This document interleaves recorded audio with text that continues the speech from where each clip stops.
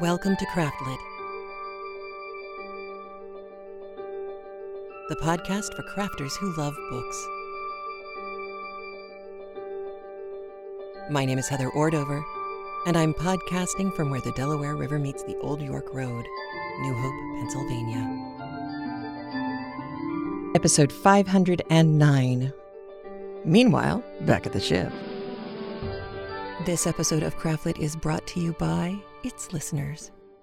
Many thanks and much gratefulness to all of the listeners who have gone over to patreon.com/craftlit and pledged their support to the show. We couldn't do it without you. Thank you. Well, hello. How are you? I am well. Thank you for letting me go to MapCon, which is now going to be called IPC, Independent Podcasting Conference. It was lovely. Every year it gets lovelier. I met some really incredible people who I will be sharing kind of gradually over time, but not this week because this week's episode is going to be big. There's so much happening. And if you are on Facebook, you might have caught me. I did a Facebook Live from the podcast conference.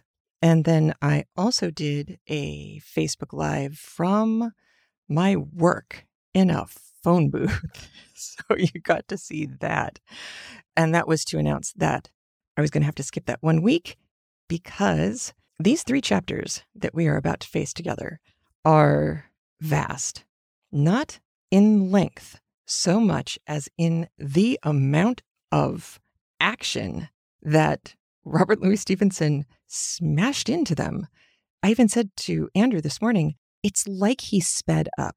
It's like the film is speeding up and so much is happening so quickly. I have had the hardest time figuring out how to get everything to you that I think you would either need or appreciate about what's going on in the chapter. There's a lot of nautical terminology. There's a lot of slang. There's a lot of action. There's some really, I thought, interesting kinds of history that are alluded to and went down several rabbit holes trying to find out more for you. I wasn't always successful, but at least I will share with you the misadventure of looking for that information. But the important thing is today's 3 chapters, 16, 17, and 18, this is the beginning of part 4, the last part of the book. The 3 chapters today, the narrative is taken over by Dr. Livesey, thus the title of this episode. We've seen Jim. He's been off. He met Ben Gunn. It was nifty and exciting and great. And now we have to find out what was happening back on the ship where our good guys, Livesey, Trelawney Smollett, and Trelawney's staff, the 3 servants that he brought with him, Redruth, Hunter, and Joyce, they have to figure out how not to get killed by the 6 pirates who are also on board with them, left behind, it looks kind of like, to babysit them. So, exciting stuff. But before we do that, I wanted to share with you something so cool from one of our listeners in Denmark. This blew my mind. As you know, I've been kind of in a social media diet state for quite some time now because there just aren't that many hours in the day. And I know that you understand that and appreciate the situation I find myself in, and I thank you for that. At the podcast conference, I was able to actually take some time to dive back in and see what people had been saying. And one of the things I found was an email from August from a listener. And I need to share this with you. So this is a message I got from listener Merete by Hinsjel. And I hope I didn't butcher your name because it's beautiful. Merete is from Denmark, and she wrote this to me, and I think it is so cool. First, she says very nice things. Thank you for the podcast Craftlit. I don't know how it is in America, but here in Denmark, hardly anyone reads classical literature anymore. I am heartbroken.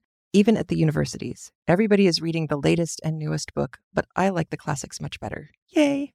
C.S. Lewis said, We read to know that we are not alone, which is true, because you never feel alone in the company of a good book.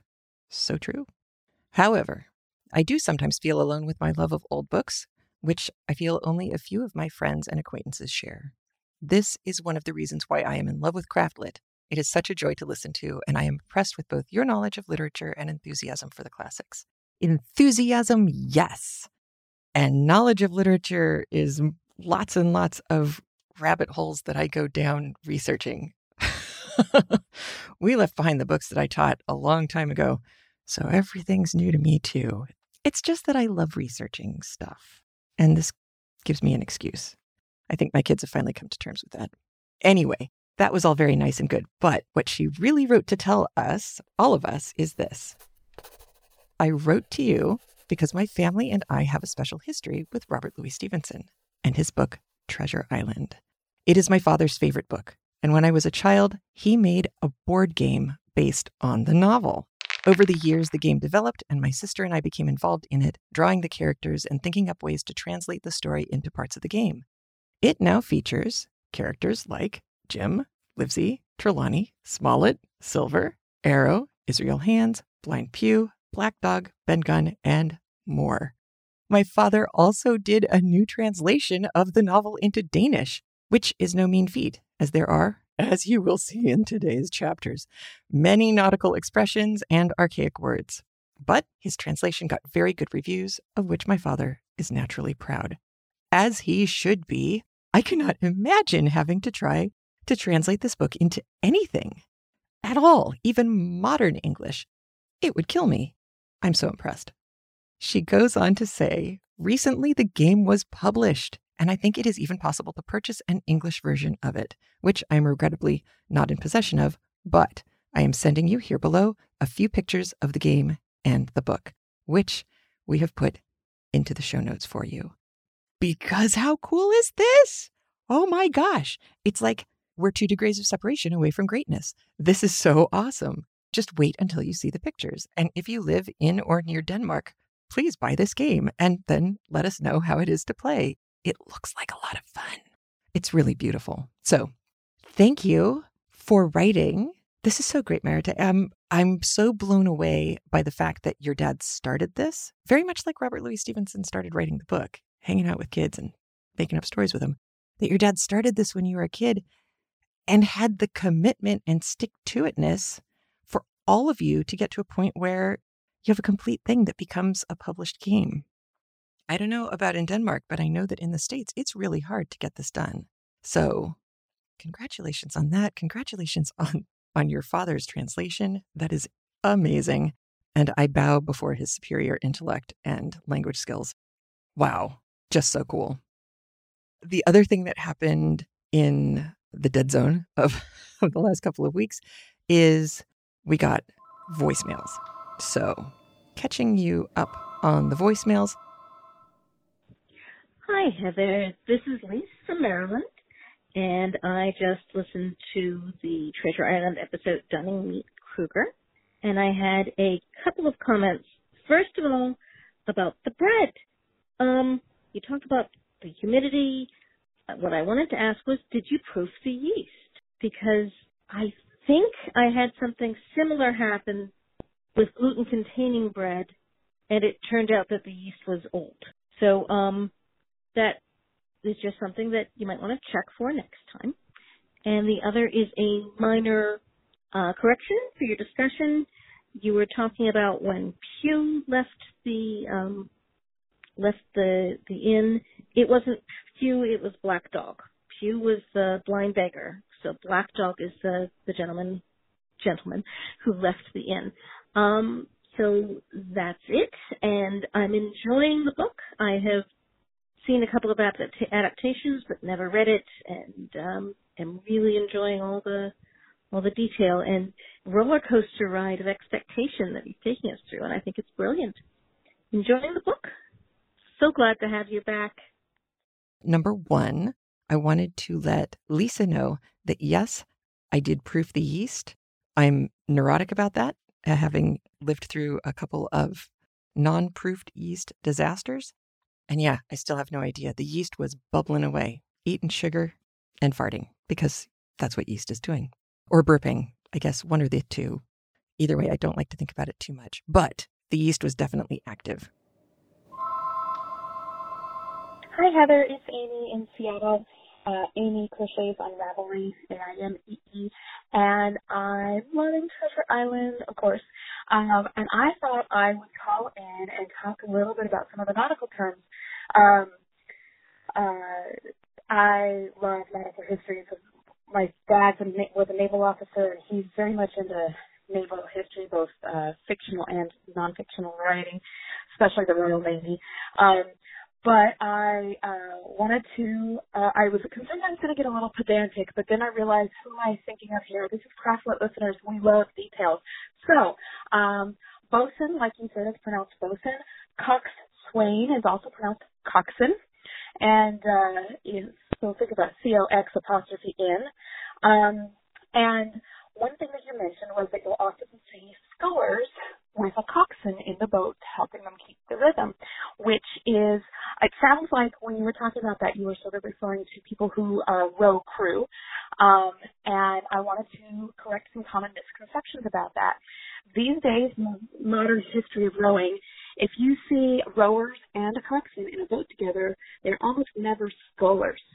So there's two kinds of rowers. Sculling and sweeping are the two kinds. Scullers are the ones you see racing with 1 or 2 or 4 people in the boat, and they've got 2 oars per person. So in each hand, they have a single oar over one side of the boat. When you look at the rowers and you see that each rower is holding on to one longer oar that goes either over the port side or the starboard side, that's called sweeping. And so those folks aren't scullers. They're sweepers. Well, we don't call them sweepers, though. We call everyone rowers. And a coxswain is almost never in a sculling boat, at least in the U.S. anymore. Coxswains most commonly cox 8s and 4s of the sweep boats.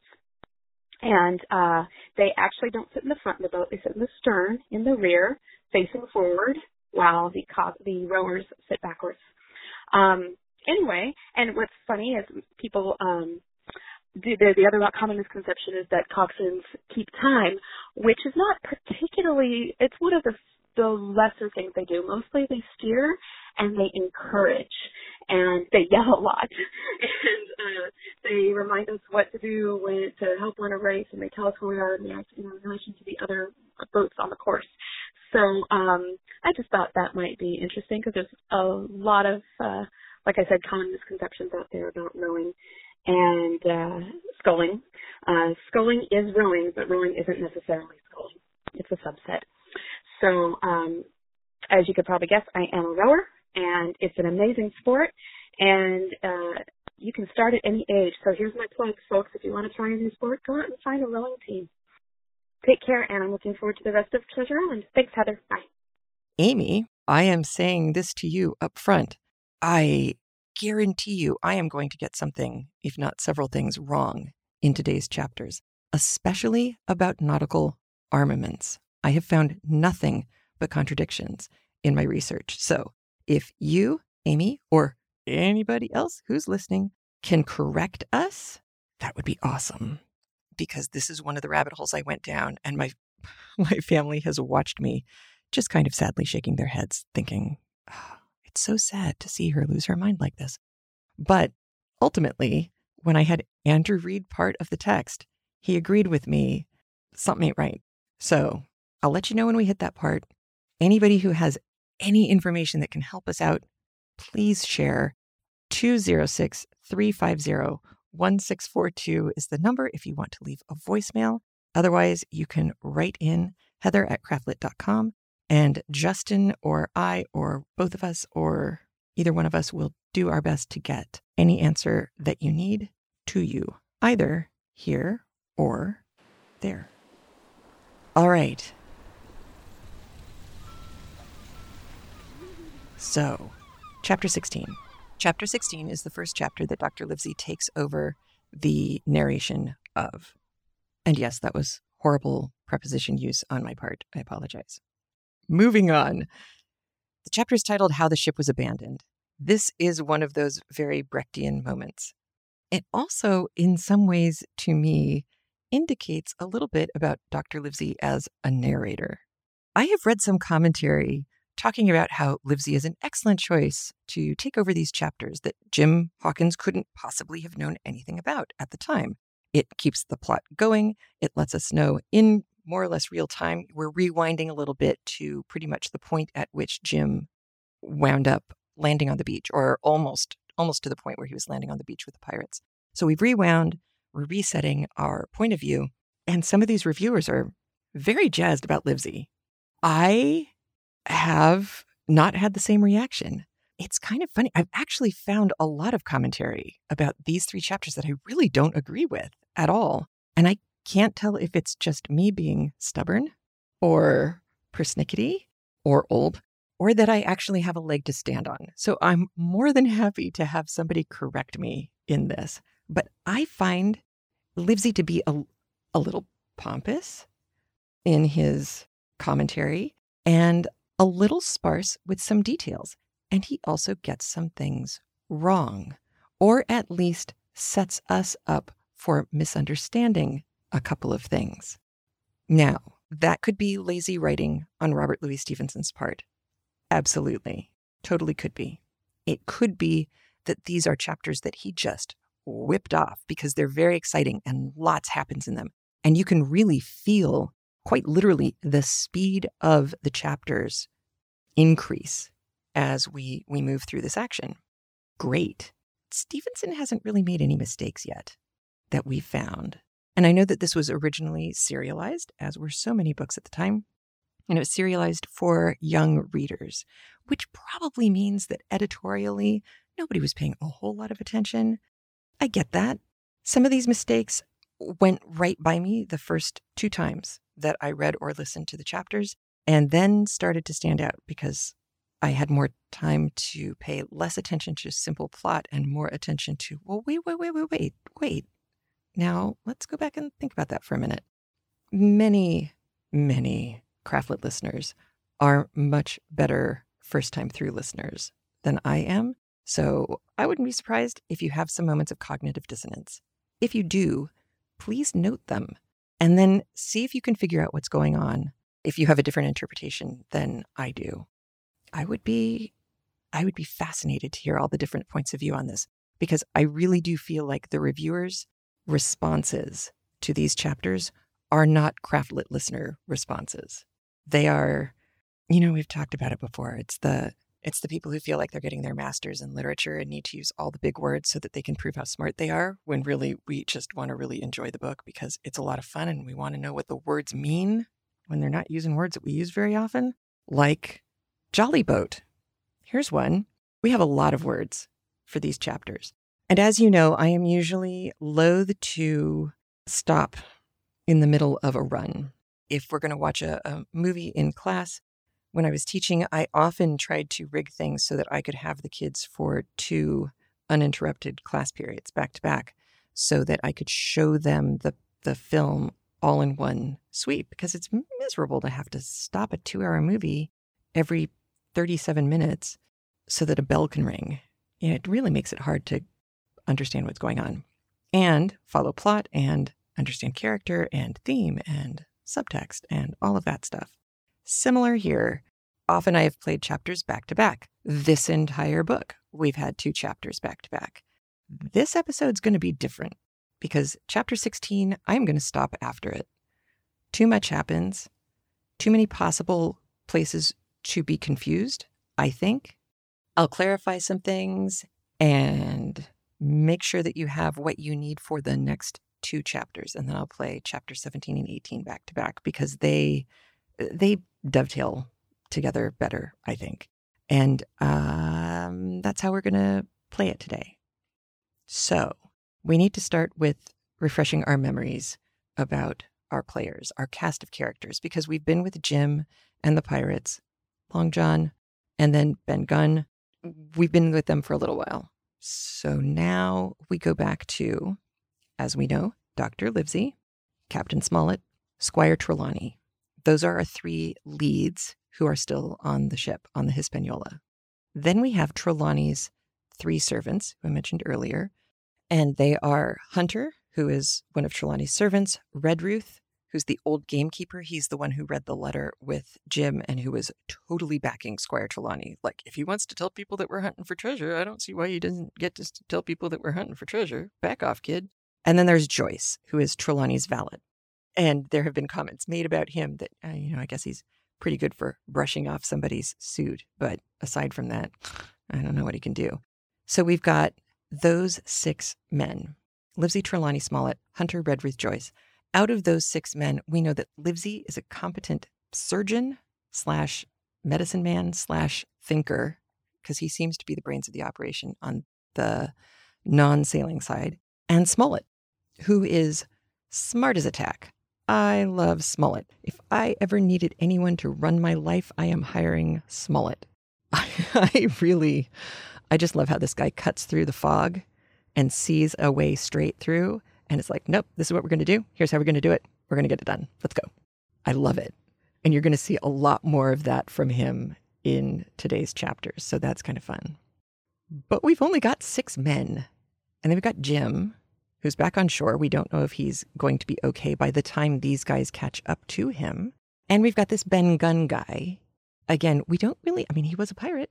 He seems to be very desperate to get off the island and probably is going to be allied with whoever he can get to get him off the island. So we don't know if he's going to be a good guy for our guys or not. That's still a really small number of guys. But what we do know is that Livesey, Trelawney, Smollett, Hunter, Redruth, and Joyce are on the ship with 6 pirates. So there were 7 of them when Jim was there. Now there's 6 of them and 6 pirates. Even odds. They are not going to get into a fight with each other, number 1. Unless they have to. Number 2, the pirates don't know that they know anything. So there's no reason for the pirate guys to attack the good guys at this point. So that's cool. They can just camp out and wait and see what's going to happen. And then, decide something by the time that Long John and the other pirates in their gigs come back. We don't know which way they're going to go yet. That's part of what we get to see in this chapter. Terms you are going to hear. Lily Bolero. This gets mentioned several times. It is, and I'm quoting from the footnote here because this really ticked me off, an Irish dance tune from 1689 by English composer Harry Purcell. We have read enough books on Craftlit at this point to know that if groups of people are going to be insulted in those archaic ways that we often see people insulted in old books. Women, sure, that's kind of a given. But you're going to see Catholics insulted. You're going to see Jews insulted. Or you're going to see the Irish insulted. Am I right? Or am I right? What group am I leaving out? Well, and occasionally, although not as often, because it wasn't as big a topic at the time, often you see things like what we saw with Long John Silver's wife, where he has a colored wife. And, that doesn't really age well either. I suppose it's better than some of the other things that he could have said. But I really don't think Robert Louis Stevenson would have ever gone there. He's too interesting a guy to have done that. Even if you were trying to show that this guy was a bad guy, I think he'd do it other ways. So the reason I bring this up is because Sons 1 and 2 have a YouTube channel that they like. It is called Extra Credits, and they have an extra history portion of their channel. Extra History did the 5-part breakdown of the potato famine, and I'm putting famine in quotation marks because one of the things I learned from my father, who designed using Landsat satellite data and, math and science and satellites, he, working with some other people, designed a famine early warning system. There are certain things that you can tick off on a piece of paper. If this happens, and then this happens, and then this happens, you are going to have a famine.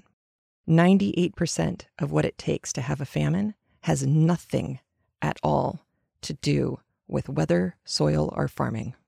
It's politics. It's stupid politics or evil politics, sometimes both. So when we say potato famine, it's not a famine. It was really, really dirty pool politics.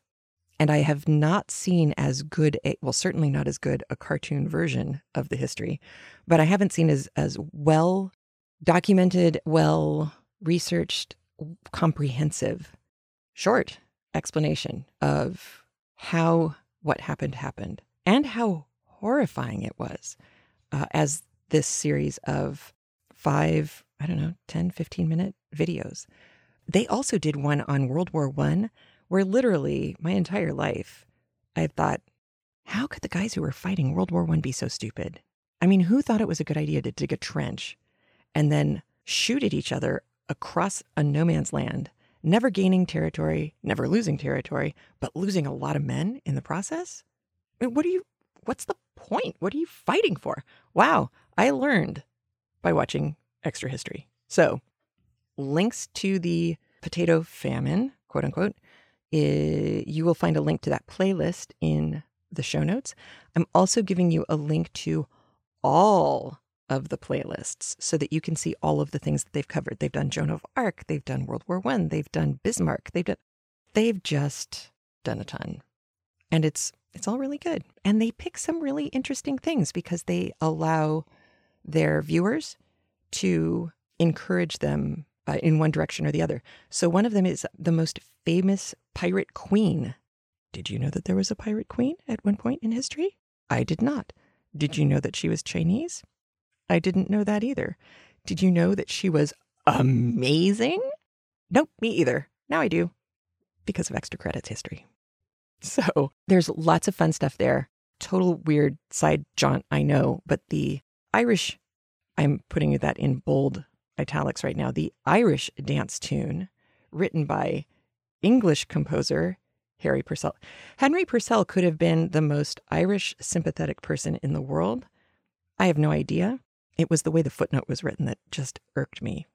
Plus, with all of the Brexit Irish backstop stuff going on right now, I was sensitive, I think. Overly sensitive? Probably. But still, you're going to enjoy the videos. So, there it is. So, Lily Bolero is an Irish dance tune written by an Englishman that you will hear, and you will hear it because Justin is awesome and went and found it for you. So, there's the Lily Bolero.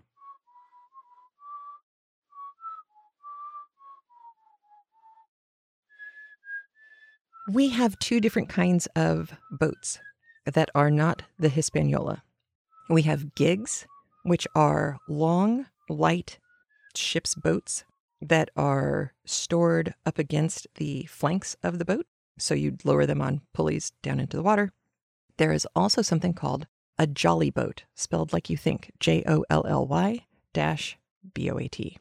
The jolly boat was usually carried on the stern. And if you had one of those ships that had kind of the top part of the stern kind of sat out over the edge of the rest of the boat underneath it, it could have been stored under there, or that could have been where one would go to relieve themselves so as to not get it all over the side of the ship. It depends.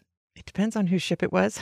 It depends on who was designing it. It depends on when it happened. I've found, like I said, lots of contradictory stuff about sailing at this time. Paling, P-A-L-I-N-G, a fence made of pales. These are also sometimes called pickets. But a paling fence is a fence made out of boards, often whitewashed or pale because they've been unfinished. So they're not dark wood, they're pale wood. And they usually have pointed stakes at the top. So deer aren't going to be stupid enough to jump over them, and hopefully humans aren't going to be either. Beyond the pale would mean going beyond that fenced area and into a potentially dangerous zone, because why else would you have spiky pointed tops on your pails, your paling fence, if you weren't trying to keep something in or something out? I'm going to go with something out. So, paling fence, that's what it is. You're going to hear one of the strangest colloquialisms, idiomatic phrases that I think I've ever come across that makes perfect sense in retrospect, but, and it's kind of perfect that it's in here. It's dot and carry one. You will hear somebody saying, my pulse went dot and carry one, because he was scared. we can understand that this probably means it's the same as my heart skipped a beat. That makes perfect sense too. Except dot and carry one makes me first off think Morse code, which is totally inappropriate. And then in carry one makes me think math from 3rd grade. So now I'm really confused. It turns out it is somewhat nautical in its origin. It's pre-Victorian. It is when somebody had a wooden leg and they are ambling in some direction, they go dot, put down the peg leg, and carry one, swing their regular leg around because they have to kind of pivot on the peg leg instead of propelling themselves the way you would with a foot that can bend. This went to from ocean-going things that it would be very hard to walk across the deck of a ship with a peg leg if the ship were rolling and pitching because of the weather. It also could have been related to insults that were made to dancing teachers who weren't particularly light on their feet, that they looked like a dot and carry one, somebody who couldn't quite get the beat right. Also does apply to math because there's carrying and borrowing and putting the dots above the columns of characters depending on what kind of math you're doing, and all of that together equals, yeah, there's lots of different ways you could look at it, but ultimately it comes down to your heart skipped a beat or limped funny. It did something odd that wasn't the way it was supposed to have been done. That's what that means. So it's kind of interesting. It makes me think that Robert Louis Stevenson must have spent a lot of time in pubs listening to people older than him, and just, if he wasn't taking notes, he was just soaking it up.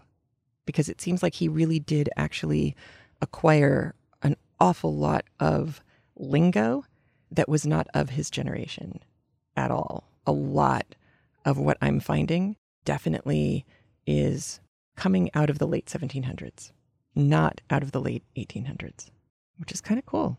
He's just good.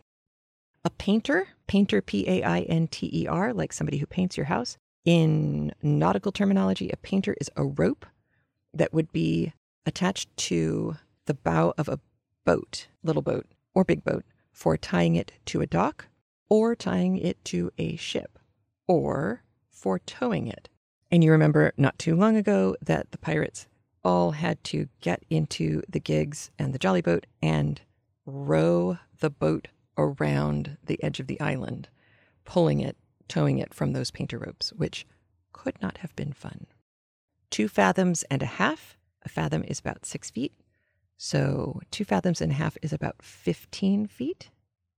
You're going to hear a phrase, don't hang so long in the stays. So there are lots of ways that I thought this made sense, and they all do. Don't hang so long in the stays. If you're in a stockade where you're actually being constrained, like on a pillory, that would make sense. Don't hang so long in stays for women, with stays being part of the corset. I can totally understand that too. But in this case, stays or irons, this phrase is something that is said about ships that are sailing into the wind with no way on. This is if a ship fails to come about so that they can catch the wind again. It means you've stayed too long. You have waited, and now you are out of luck. This is not going to end well for you. And it absolutely means exactly that in this first chapter, chapter 16. So, that was a lot. I know. All right, let's listen to chapter 16. I hope I gave you what you needed. And here we go. Part 4, The Stockade. Chapter 16, Narrative continued by the Doctor, how the ship was abandoned. It was about 1:30, 3 bells in the sea phrase, that the 2 boats went ashore from the Hispaniola. The captain, the squire, and I were talking matters over in the cabin. Had there been a breath of wind, we should have fallen on the 6 mutineers who were left aboard with us, slipped our cable, and away to sea. But the wind was wanting, and to complete our helplessness, down came Hunter with the news that Jim Hawkins had slipped into a boat and was gone ashore with the rest. It had never occurred to us to doubt Jim Hawkins, but we were alarmed for his safety. With the men in the temper they were in, it seemed an even chance if we should see the lad again. We ran on deck. The pitch was bubbling in the seams. The nasty stench of the place turned me sick. If ever a man smelled fever and dysentery, it was in that abominable anchorage. The 6 scoundrels were sitting grumbling under a sail in the forecastle. Ashore we could see the gigs had made fast, and a man sitting in each, hard by where the river runs in. One of them was whistling Lily Bolero. Waiting was a strain, and it was decided that Hunter and I should go ashore with the jolly boat in quest of information. The gigs had leaned to their right, but Hunter and I pulled straight in the direction of the stockade upon the chart. The 2 who were left guarding their boats seemed in a bustle at our appearance. Lily Bolero stopped off, and I could see the pair discussing what they ought to do. Had they gone and told Silver, all might have turned out differently. But they had their orders, I suppose, and decided to sit quietly where they were and hark back again to Lily Bolero. There was a slight bend in the coast, and I steered so as to put it between us.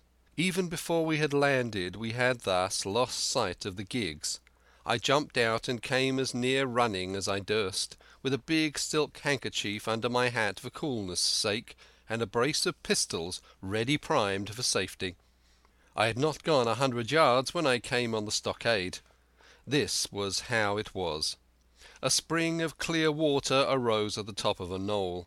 Well on the knoll, and enclosing the spring, they had clapped a stout log house, fit to hold 20 people in a pinch, and loopholed for musketry on every side. All around this they had cleared a wide space, and then the thing was completed by a paling 6 feet high, without door or opening, too strong to pull down without time and labour, and too open to shelter the besiegers.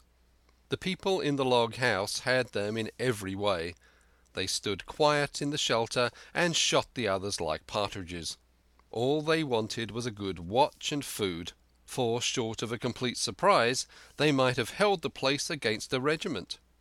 What particularly took my fancy was the spring, for though we had a good place of it, the cabin of the Hispaniola with plenty of arms and ammunition, and things to eat and excellent wines, there was one thing overlooked. We had no water. I was thinking this over when there came ringing over the island the cry of a man at the point of death. I was not new to violent death. I have served His Royal Highness the Duke of Cumberland, and got a wound myself at Fontenoy, but I know my pulse went jot and carry one. Jim Hawkins is gone, was my first thought. It is something to have been an old soldier, but more still to have been a doctor. There is no time to dilly-dally in our work, and so now I made up my mind instantly, and with no time lost returned to the shore and jumped on board the jolly boat. By good fortune Hunter pulled a good oar. We made the water fly, and the boat was soon alongside and I aboard the schooner. I found them all shaken, as was natural. The squire was sitting down as white as a sheet, thinking of the harm he had led us to, the good soul, and one of the 6 forecastle hands was little better. "There's a man," said Captain Smollett, nodding towards him, "new to this work. He came nigh-hand fainting, Doctor, when he heard the cry. Another touch of the rudder, and that man would join us." I told my plan to the captain, and between us we settled on the details of its accomplishment. We put old Redruth in the gallery between the cabin and the forecastle, with 3 or 4 loaded muskets and a mattress for protection. Hunter brought the boat round under the stern port, and Joyce and I set to work loading her with powder, tins, muskets, bags of biscuit, kegs of pork, a cask of cognac, and my invaluable medicine chest. In the meantime the squire and the captain stayed on the deck, and the latter hailed the coxswain, who was the principal man aboard. "Mr. Hans," he said, "there are 2 of us with a brace of pistols each. If any one of you 6 make a signal of any description, that man's dead." They were a good deal taken back, and after a little consultation, one and all tumbled down the fore companion, thinking, no doubt, to take us on the rear. But when they saw Redruth waiting for them in the sparred gallery, they went about ship at once, and a head popped out again on deck. "Down, dog!" cried the captain.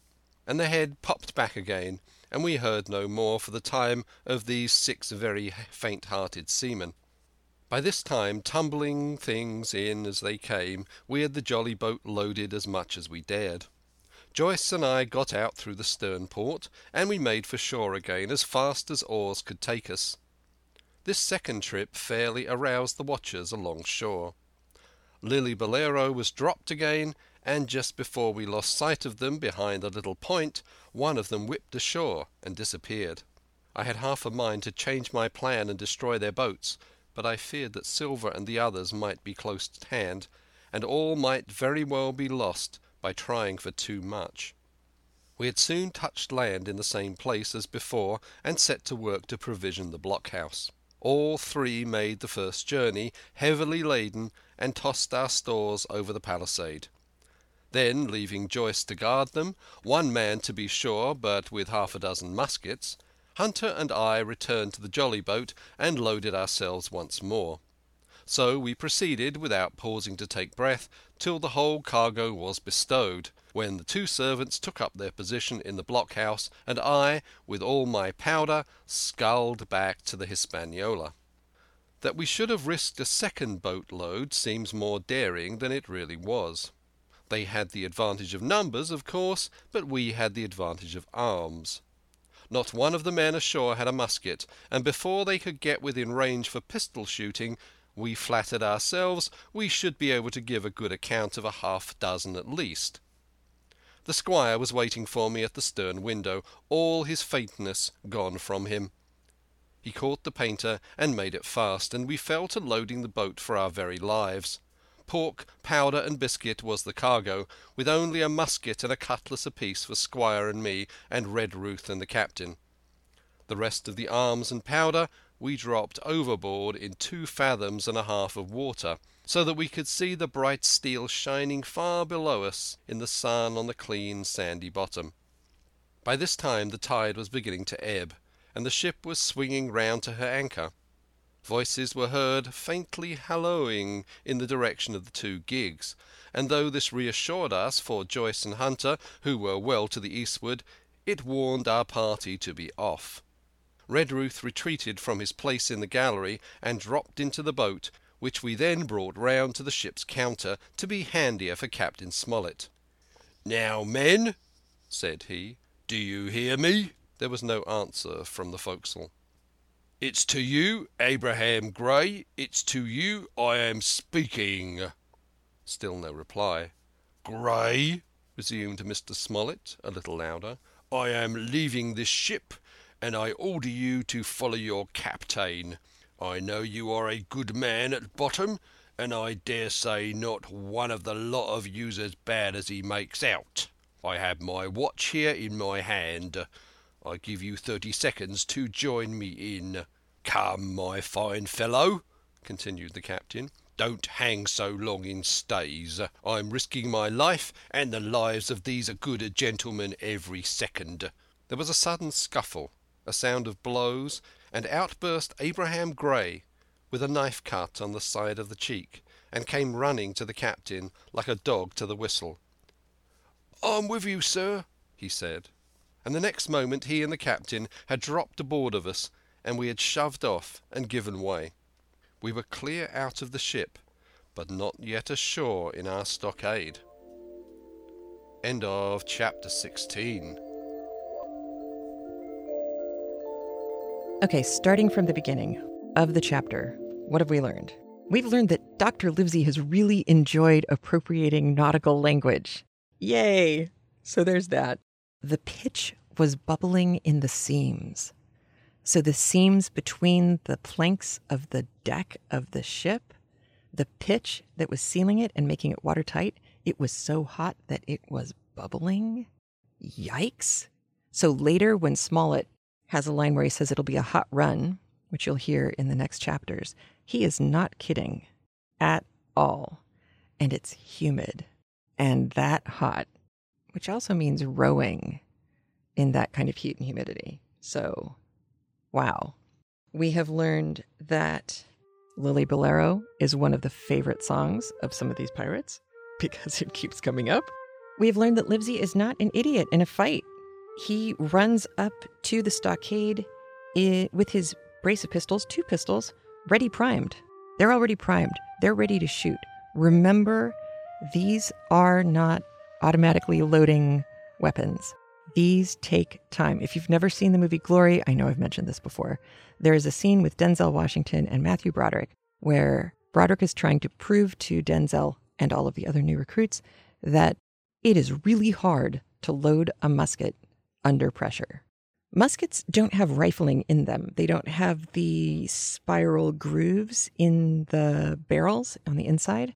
Neither do these pistols that Livesey has. So these things are both slow to load, inaccurate as aimable weapons, and they're firing, in the case of the pistols, they're most likely firing lead. Same with the musket.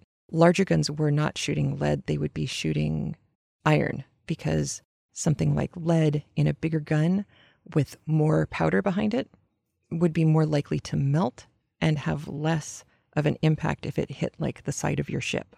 So you'd want to use something harder and more stable like iron. We have learned the layout of the stockade. The outside is loopholed for musketry, so there are holes that you can put muskets through so that you don't put yourself, you don't expose yourself to being shot quite so much. We know that there's a 6-foot-high paling fence around it. We know that there is fresh water, and we have learned from Dr. Livesey that on the Hispaniola they are out of fresh water, or they don't have enough fresh water.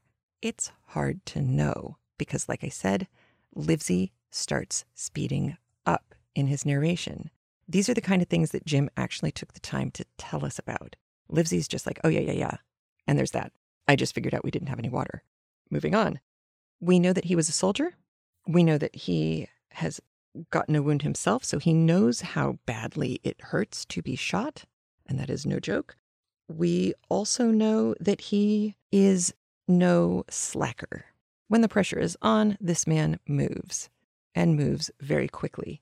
He is not ashamed to go rowing a boat by himself if he needs to. These are all great things. We learned rather cryptically from Smollett that he thinks that there is another sailor on board who might join them. This was not 1,000% clear. He said, there's a man new to this work. He came nigh hand fainting, Doctor, when he first heard the cry, when he heard the same guy that Jim heard getting killed by the pirates on shore. He came nigh hand fainting, another touch of the rudder, and that man would join us. If we just push him a little bit more, he's going to leave the other group of 6 pirates and come with us. So that's news. They put Redruth in the gallery. That's the back part of the boat underneath. In the front part of the boat is where the pirate group is. Then Joyce, Hunter, and Livesey get to work loading the jolly boat. Hunter brings it around to the back. Joyce and Livesey start loading in bags of biscuits, kegs of pork, a cask of cognac, because of course, and my invaluable medicine chest, which is super important. During all that time, Trelawney and the captain are up on deck, and they hailed Israel Hands. And Smollett says, which I love, here are 2 of us with a brace of pistols each. If any one of you 6 make a signal of any description, that man is dead. It's like if you signal the guys on land, so help me, you're never breathing another breath. I think these guys know Smollett well enough to know that he is not making this up or being hyperbolic, that this would be bad. So they were surprised. Remember, they had no idea that anybody else knew what they were up to. They all run downstairs. This is like a Keystone Cops movie. They run downstairs. They run towards the back. They see Redruth armed with guns. They run back to the front, and one head pops out of the hold. Smollett yells, "Down, dog!" and the head pops back down because they are not going to play this game. And Livesey calls them 6 very faint-hearted seamen, which, you know, he had to have fun being able to write that. Fictional character or not, that had to be fun for Stevenson, if not for a real Livesey. So Hunter is in the boat. He's been the one on the oars the whole time that they were loading it. Joyce and Livesey join him. They whip back to the stockade. They hustle their buns to unload everything, get all of the stuff that they brought into the palisade, into the stockade on the palisade. And then Hunter and he goes back to the jolly boat one more time, getting the very, very last of everything. And then he leaves Hunter and Joyce at the stockade, 2 men there. He left Joyce there just for a little while, but when he leaves to go back to Hispaniola, he leaves Hunter and Joyce there. There is lots of discussion about this, and it is confusing because Livesey is going back and forth between characters very quickly. But it is correct. Stevenson did not make a mistake here. Just in case you lost the thread too, the way I did in the beginning, Stevenson did it right. And then Livesey says, he, with all his powers, sculled back to the Hispaniola. Go Livesey, man. He's getting a workout. I also love the image of him running with the silk handkerchief, probably wet silk handkerchief, on top of his head under his hat when he was running to the stockade the first time. Then, I love this change.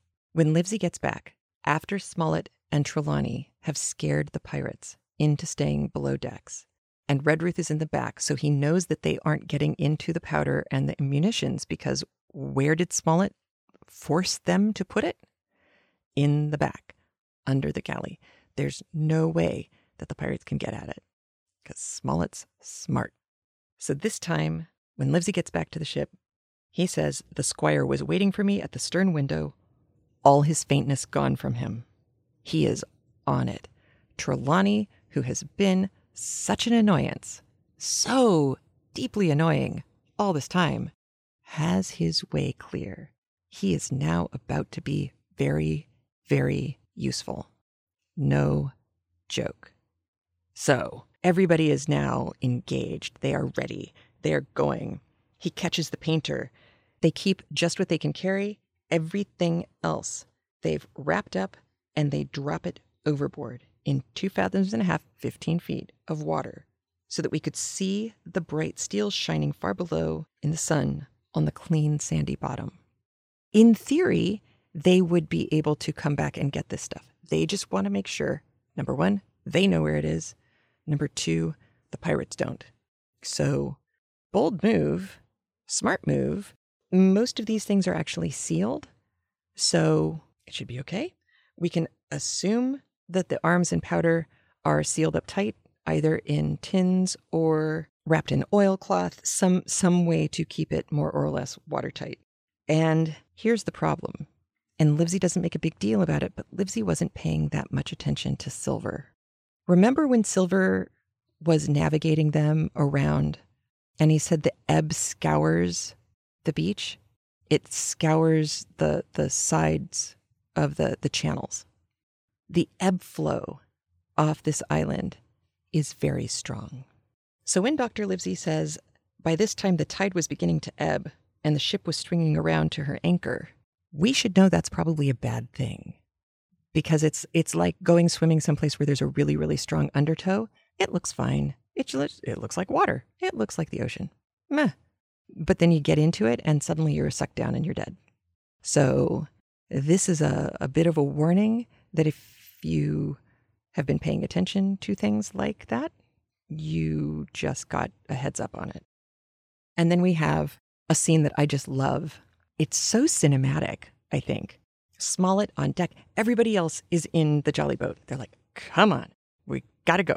Let's get in the boat. And he stands there and says, now, men, do you hear me? And he's talking to the pirates. No answer. Silence. It is to you, Abraham Gray. It is to you that I am speaking. I can't imagine a more awkward moment to have your name called out than when you are the one honest guy in a ship's hold surrounded by pirates. And then he says, I order you to follow your captain. I know you're a good man at bottom. I'm giving you 30 seconds. Nothing happens. Don't hang so long in the stays. Don't becalm yourself there. Don't wait so long that you can't get out of this. I'm risking my life and the lives of these good gentlemen every second. There's a fight. Out pops Gray. Awesome. I am with you, sir. And they go. Now, I have seen some people commenting that Robert Louis Stevenson is insulting Gray here by saying that the line he outburst Abraham Gray with a knife cut on the side of his cheek and came running to the captain like a dog to the whistle. People have said, well, that's kind of insulting. I mean, comparing him to a dog. And I'm thinking, no, that would be a metaphor. If you said he is a dog responding to a whistle, that would make me go, ooh, I don't know that he's really a dog. But like a dog to the whistle makes me think this is somebody who is so relieved and happy. Like a dog's been away from family and friends and people who love the dog, and they hear the whistle and, oh my gosh, yay, I get to come with you again. Yay, this is awesome. Not so much subservient and meek as really glad to be part of the team again and relieved. So that's one of the places where I just diverged from some of the literary criticism that I saw. And also, again, one of those places where I thought maybe that's a modern ear versus an older, weirder ear. You know, we have read a lot of old books and seen how things like this get described, and we can tell when they're meant to be bad, I think. I think we've gotten a pretty good ear about that stuff. Of course I would, wouldn't I? Ha! That's why I said 206-350-1642. If you have a comment, call and let us know. All right. That gets us to the end of this chapter. That was a lot of complicated and potentially confusing plot. But we also got some really interesting characterization going here. Smollett is more than willing to allow somebody a second chance, which I think is kind of cool for somebody who seems as stern and strict as him. Love that. Trelawney, when all is said and done, and the gauntlet is thrown, dude steps up. He wasn't sitting there blubbering like a baby, which is what I would have expected, letting everybody do the work for him. He was there, he cut the rope, he helped get the ship stocked. He's on board, he's ready to go. Fabulous. Livesey, rockin', Redruth, ever the good gamekeeper, is probably a good guy to keep around at this point because I would imagine he's good with a gun, being a gamekeeper. I'm just thinking. And they've added one to their group, which is great. And Abraham Gray, if you don't remember, he was the carpenter's mate back in the beginning. We found that out. So not only a good guy, and a guy who's willing to get hurt for his convictions, and probably hoping that it'll save his life, but also a useful guy to have around. So that's good too. All right, things to know for the next couple of chapters. A gallipot is a small jar, usually glazed. You've seen this in pictures or period dramas. You often see these as containers for medicine in chemists, in like Victorian and pre-Victorian, costume dramas. You see that. The gunwale was lipping astern. The gunwale is the upper edge of the side of the boat. It is spelled gunwale. It is pronounced gunwale, so I am told. That is the upper edge of a boat, especially a little boat. You don't want water coming over the gunwale. So if it's lipping astern, it means the water is coming very close to the top edge. Like there's the surface tension problem. If that surface tension breaks, that's going to be water in the boat. That's going to be bad. Trim the boat. To trim the boat would be shifting cargo or people, using you as ballast to keep the vessel upright. So if one very heavy person is leaning to the right, everybody else has to lean to the left. You're going to see this happening in the next couple chapters. Carpet bowls.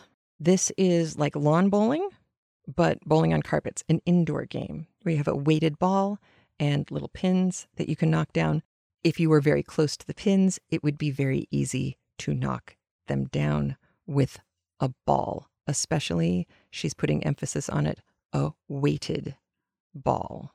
And don't forget, the weaponry that they have, both sides have access to, is non-explosive. Nothing explodes. It's just really heavy, and it can knock giant holes in humans and wooden things. All right, here are chapters 17 and 18. of Treasure Island by Robert Louis Stevenson. Yay!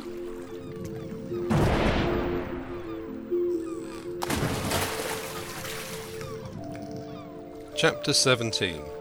Narrative continued by the Doctor, the jolly boat's last trip. This fifth trip was quite different from any of the others. In the first place, the little galley pot of a boat that we were in was gravely overloaded. 5 grown men, and 3 of them, Trelawney, Redruth, and the captain, over 6 feet high, was already more than she was meant to carry. Add to that the powder, pork, and the bread bags. The gunwales were lipping astern. Several times we shipped a little water, and my breeches and the tails of my coat were all soaking wet before we had gone 100 yards. The captain made us trim the boat, and we got her to lie a little more evenly. All the same, we were afraid to breathe. In the second place, the ebb was now making a strong rippling current running westward through the basin, and then southward and seaward down the straits by which we had entered in the morning. Even the ripples were a danger to our overloaded craft, but the worst of it was that we were swept out of our true course, and away from our proper landing place behind the point. If we let the current have its way, we should come ashore beside the gigs, where the pirates might appear at any moment. "I cannot keep her head for the stockade, sir," said I to the captain. I was steering, while he and Redruth, 2 fresh men, were at the oars. "The tide keeps washing her down. Could you pull a little stronger?" "Not without swamping the boat," said he. "You must bear up, sir, if you please, bear up until you see you're gaining." I tried, and found by experiment that the tide kept sweeping us westward till I had laid her head due east, or just about right angles to the way we ought to go. "We'll never get ashore at this rate," said I. "If it's the only course we can lie, sir, we must even lie it," returned the captain. "We must keep upstream, you see, sir," he went on. "If once we drop to leeward of the landing place, it's hard to say where we should get ashore, besides the chance of being boarded by the gigs. Whereas the way we go, the current must slacken, and then we can dodge back along the shore." "The current's less already, sir," said the man Gray, who was sitting in the foresheets. "You can ease her off a bit." "Thank you, my man," said I, as if nothing had happened, for we had all quietly made up our minds to treat him like one of ourselves. Suddenly the captain spoke up again, and I thought his voice was a little changed. "The gun," said he.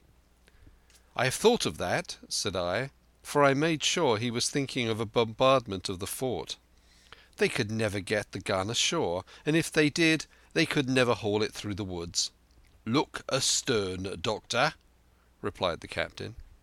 We had entirely forgotten the long 9, and there, to our horror, were the 5 rogues busy about her, getting off her jacket, as they called the stout tarpaulin cover under which she sailed. Not only that, but it flashed into my mind at the same moment that the round shot and the powder for the gun had been left behind, and the stroke of an axe would put it all into the possession of the evil ones aboard. "Israel was Flint's gunner," said Gray hoarsely. At any risk we put the boat's head directly for the landing place. By this time we had got so far out of the run of the current that we kept steerage way even at our necessarily gentle rate of rowing, and I could keep her steady for the goal. But the worst of it was that with the course I now held we turned our broadside instead of our stern to the Hispaniola, and offered a target like a barn door. I could hear, as well as see, that brandy-faced rascal, Israel Hands, plumping down a round shot on the deck. "Who's the best shot?" asked the captain. "Mr. Trelawney, out and away," said I. "Mr. Trelawney, will you please pick me off one of those men, sir? Hands, if possible," said the captain. Trelawney was as cold as steel. He looked to the priming of his gun. "Now," cried the captain, "easy with that gun, sir, or you'll swamp the boat. All hands stand by to trim her when he aims." The squire raised his gun, the rowing ceased, and we leaned over to the other side to keep the balance, and all was so nicely contrived that we did not ship a drop. They had the gun by this time slewed around upon the swivel, and Hans, who was at the muzzle with the rammer, was in consequence the most exposed. However, we had no luck, for just as Trelawney fired, down he stooped, the ball whistling over him, and it was one of the other four who fell. The cry he gave was echoed not only by his companions on board, but by a great number of voices from the shore, and looking out in that direction I saw the other pirates trooping out from among the trees and tumbling into their places in the boats. "Here come the gigs, sir," said I. "Give way, then," said the captain. "We mustn't mind if we swamp her now. If we can't get ashore, all's up." "Only one of the gigs is being manned, sir," I added. "The crew of the other is most likely going around by shore to cut us off." "They'll have a hot run, sir," returned the captain. "Jack ashore, you know. If it's not there, my mind, it's the round shot. Carpet bowls! My lady's maid couldn't miss. Tell us, squire, when you see the match, and we'll hold water." In the meantime we had been making headway at a good pace for a boat so overloaded, and we had shipped but little water in the process. We were now close in. 30 or 40 strokes and we should beach her, for the ebb had already disclosed a narrow belt of sand below the clustering trees. The gig was no longer to be feared. The little point had already concealed it from our eyes. The ebb tide, which had so cruelly delayed us, was now making reparation and delaying our assailants. The one source of danger was the gun. "If I durst," said the captain, "I'd stop and pick off another man." It was plain that they meant nothing should delay their shot. They had never so much as looked at their fallen comrade, though he was not dead, and I could see him trying to crawl away. "Ready!" cried the squire. "Hold!" cried the captain, quick as an echo. And he and Redruth backed with a great heave that sent her astern bodily under water. The report fell in at the same instant of time. This was the first that Jim heard, the sound of the squire's shot not having reached him. When the ball passed, not one of us precisely knew, but I fancy it must have been over our heads, and that the wind of it may have contributed to our disaster. At any rate, the boat sunk by the stern quite gently in 3 feet of water, leaving the captain and myself facing each other on our feet. The other 3 took complete headers and came up again drenched and bubbling. So far there was no great harm. No lives were lost, and we could wade ashore in safety. But there were all our stores at the bottom, and to make things worse, only 2 guns out of 5 remained in a state for service. Mine I had snatched from my knees and held over my head by a sort of instinct. As for the captain, he had carried his over his shoulder by a bandolier, and, like a wise man, lock uppermost. The other 3 had gone down with the boat. To add to our concern, we heard voices already drawing near to us in the wood along the shore, and we had only the danger of being cut off from the stockade in our half-crippled state, but the fear before us whether, if Hunter and Joyce were attacked by half a dozen, they would have the sense and conduct to stand firm. Hunter was steady, that we knew. Joyce was a doubtful case. A pleasant, polite man for a valet, and to brush one's clothes, but not entirely fitted for a man-of-war. With all this in our minds, we waded ashore as fast as we could, leaving behind us the poor jolly boat and a good half of all our powder and provisions. End of chapter 17. Chapter 18. Narrative continued by the Doctor. End of the first day's fighting. We made our best speed across the strip of wood that now divided us from the stockade, and at every step we took the voices of the buccaneers rang nearer. Soon we could hear their footfalls as they ran, and the cracking of the branches as they breasted across a bit of thicket. I began to see we should have a brush for it in earnest, and looked to my priming. "Captain," said I, "Trelawney is the dead shot. Give him your gun. His own is useless." They exchanged guns, and Trelawney, silent and cool as he had been since the beginning of the bustle, hung a moment on his heel to see that all was fit for service. At the same time, observing Grey to be unarmed, I handed him my cutlass. It did all our hearts good to see him spit in his hand, knit his brows, and make the blade sing through the air.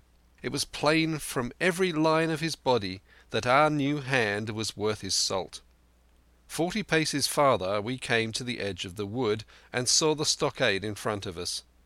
We struck the enclosure about the middle of the south side, and almost at the same time 7 mutineers, Job Anderson the boatswain at their head, appeared in full cry at the southwestern corner. They paused as if taken aback, and before they recovered, not only the squire and I, but Hunter and Joyce from the blockhouse had time to fire. The 4 shots came in rather a scattering volley, but they did the business. One of the enemy actually fell, and the rest, without hesitation, turned and plunged into the trees. After reloading, we walked down the outside of the palisade to see the fallen enemy. He was stone dead, shot through the heart.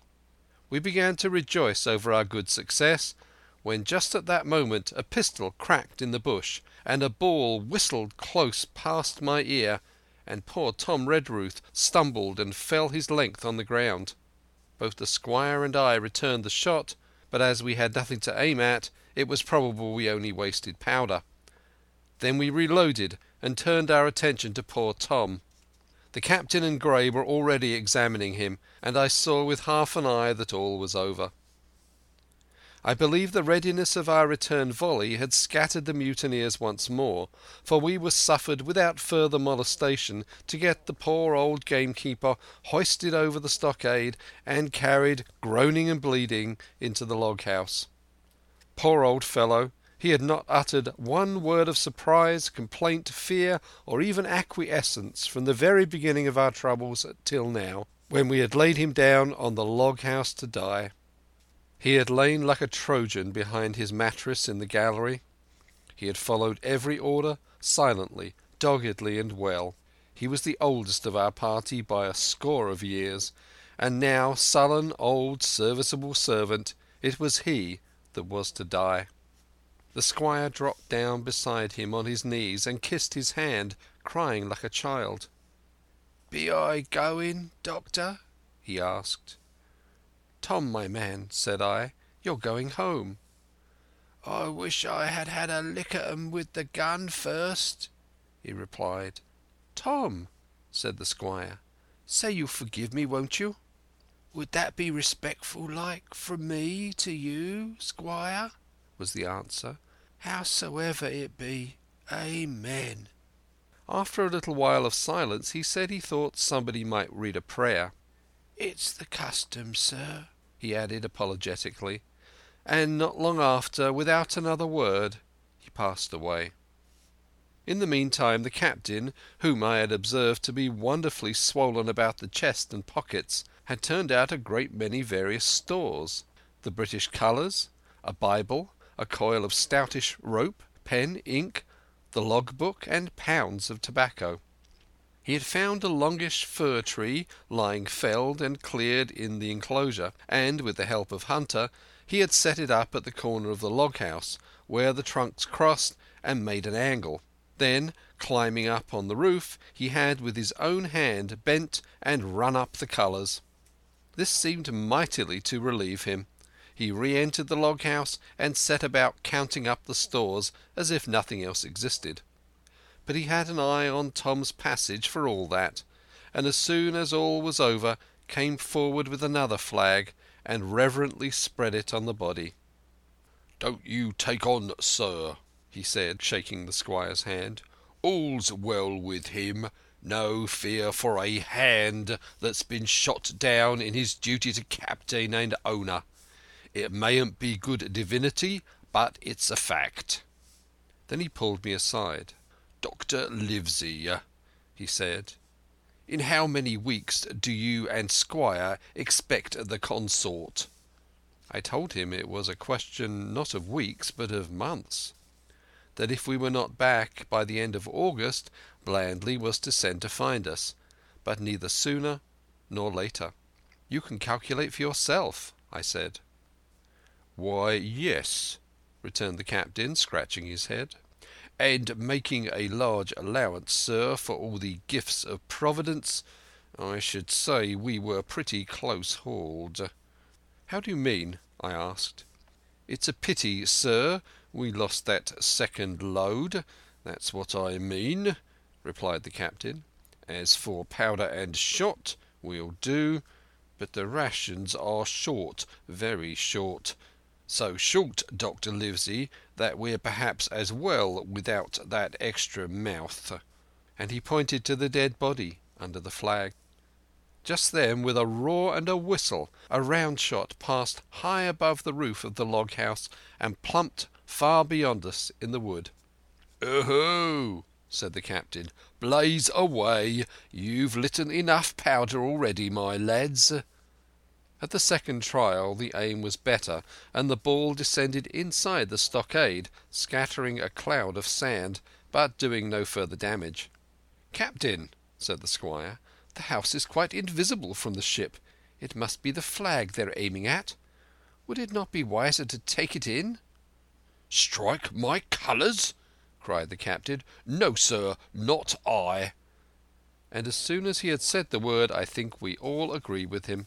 For it was not only a piece of stout, seamanly good feeling, it was a good policy besides, and showed our enemies that we despised their cannonade. All through the evening they kept thundering away. Ball after ball flew over or fell short, or kicked up the sand in the enclosure, but they had to fire so high that the shot fell dead and buried itself in the soft sand. We had no ricochet to fear, and though one popped in through the roof of the log house and out again through the floor, we soon got used to that sort of horseplay and minded it no more than cricket. "There is one good thing about all this," observed the captain. "The wood in front of us is likely clear. The ebb has made a good while. Our stores should be uncovered. Volunteers to go and bring in pork." Gray and Hunter were the first to come forward. Well armed, they stole out of the stockade, but it proved a useless mission. The mutineers were bolder than we fancied, or they put more trust in Israel's gunnery, for 4 or 5 of them were busy carrying off our stores and wading out with them to one of the gigs that lay close by, pulling an oar or so to hold her steady against the current. Silver was in the stern sheets in command, and every man of them was now provided with a musket from some secret magazine of their own. The captain sat down to his log, and here is the beginning of the entry. Alexander Smollett, master. David Livesey, ship's doctor. Abraham Gray, carpenter's mate. John Trelawney, owner. John Hunter and Richard Joyce, owner's servants, landsmen, being all that is left faithful of the ship's company, with stores for 10 days at short rations, came ashore this day and flew British colours on the log house in Treasure Island. Thomas Redruth, owner's servant, landsman, shot by the mutineers. James Hawkins, cabin boy. And at the same time I was wondering over poor Jim Hawkins' fate. A hail on the land side. "Somebody hailing us," said Hunter, who was on guard. "Doctor, Squire, Captain, hello, Hunter, is that you?" came the cries. And I ran to the door in time to see Jim Hawkins, safe and sound, come climbing over the stockade. Okay, so very sad. Redruth died, and that was sad. And it was great that Smollett had a Union Jack to put over him. That was very nice.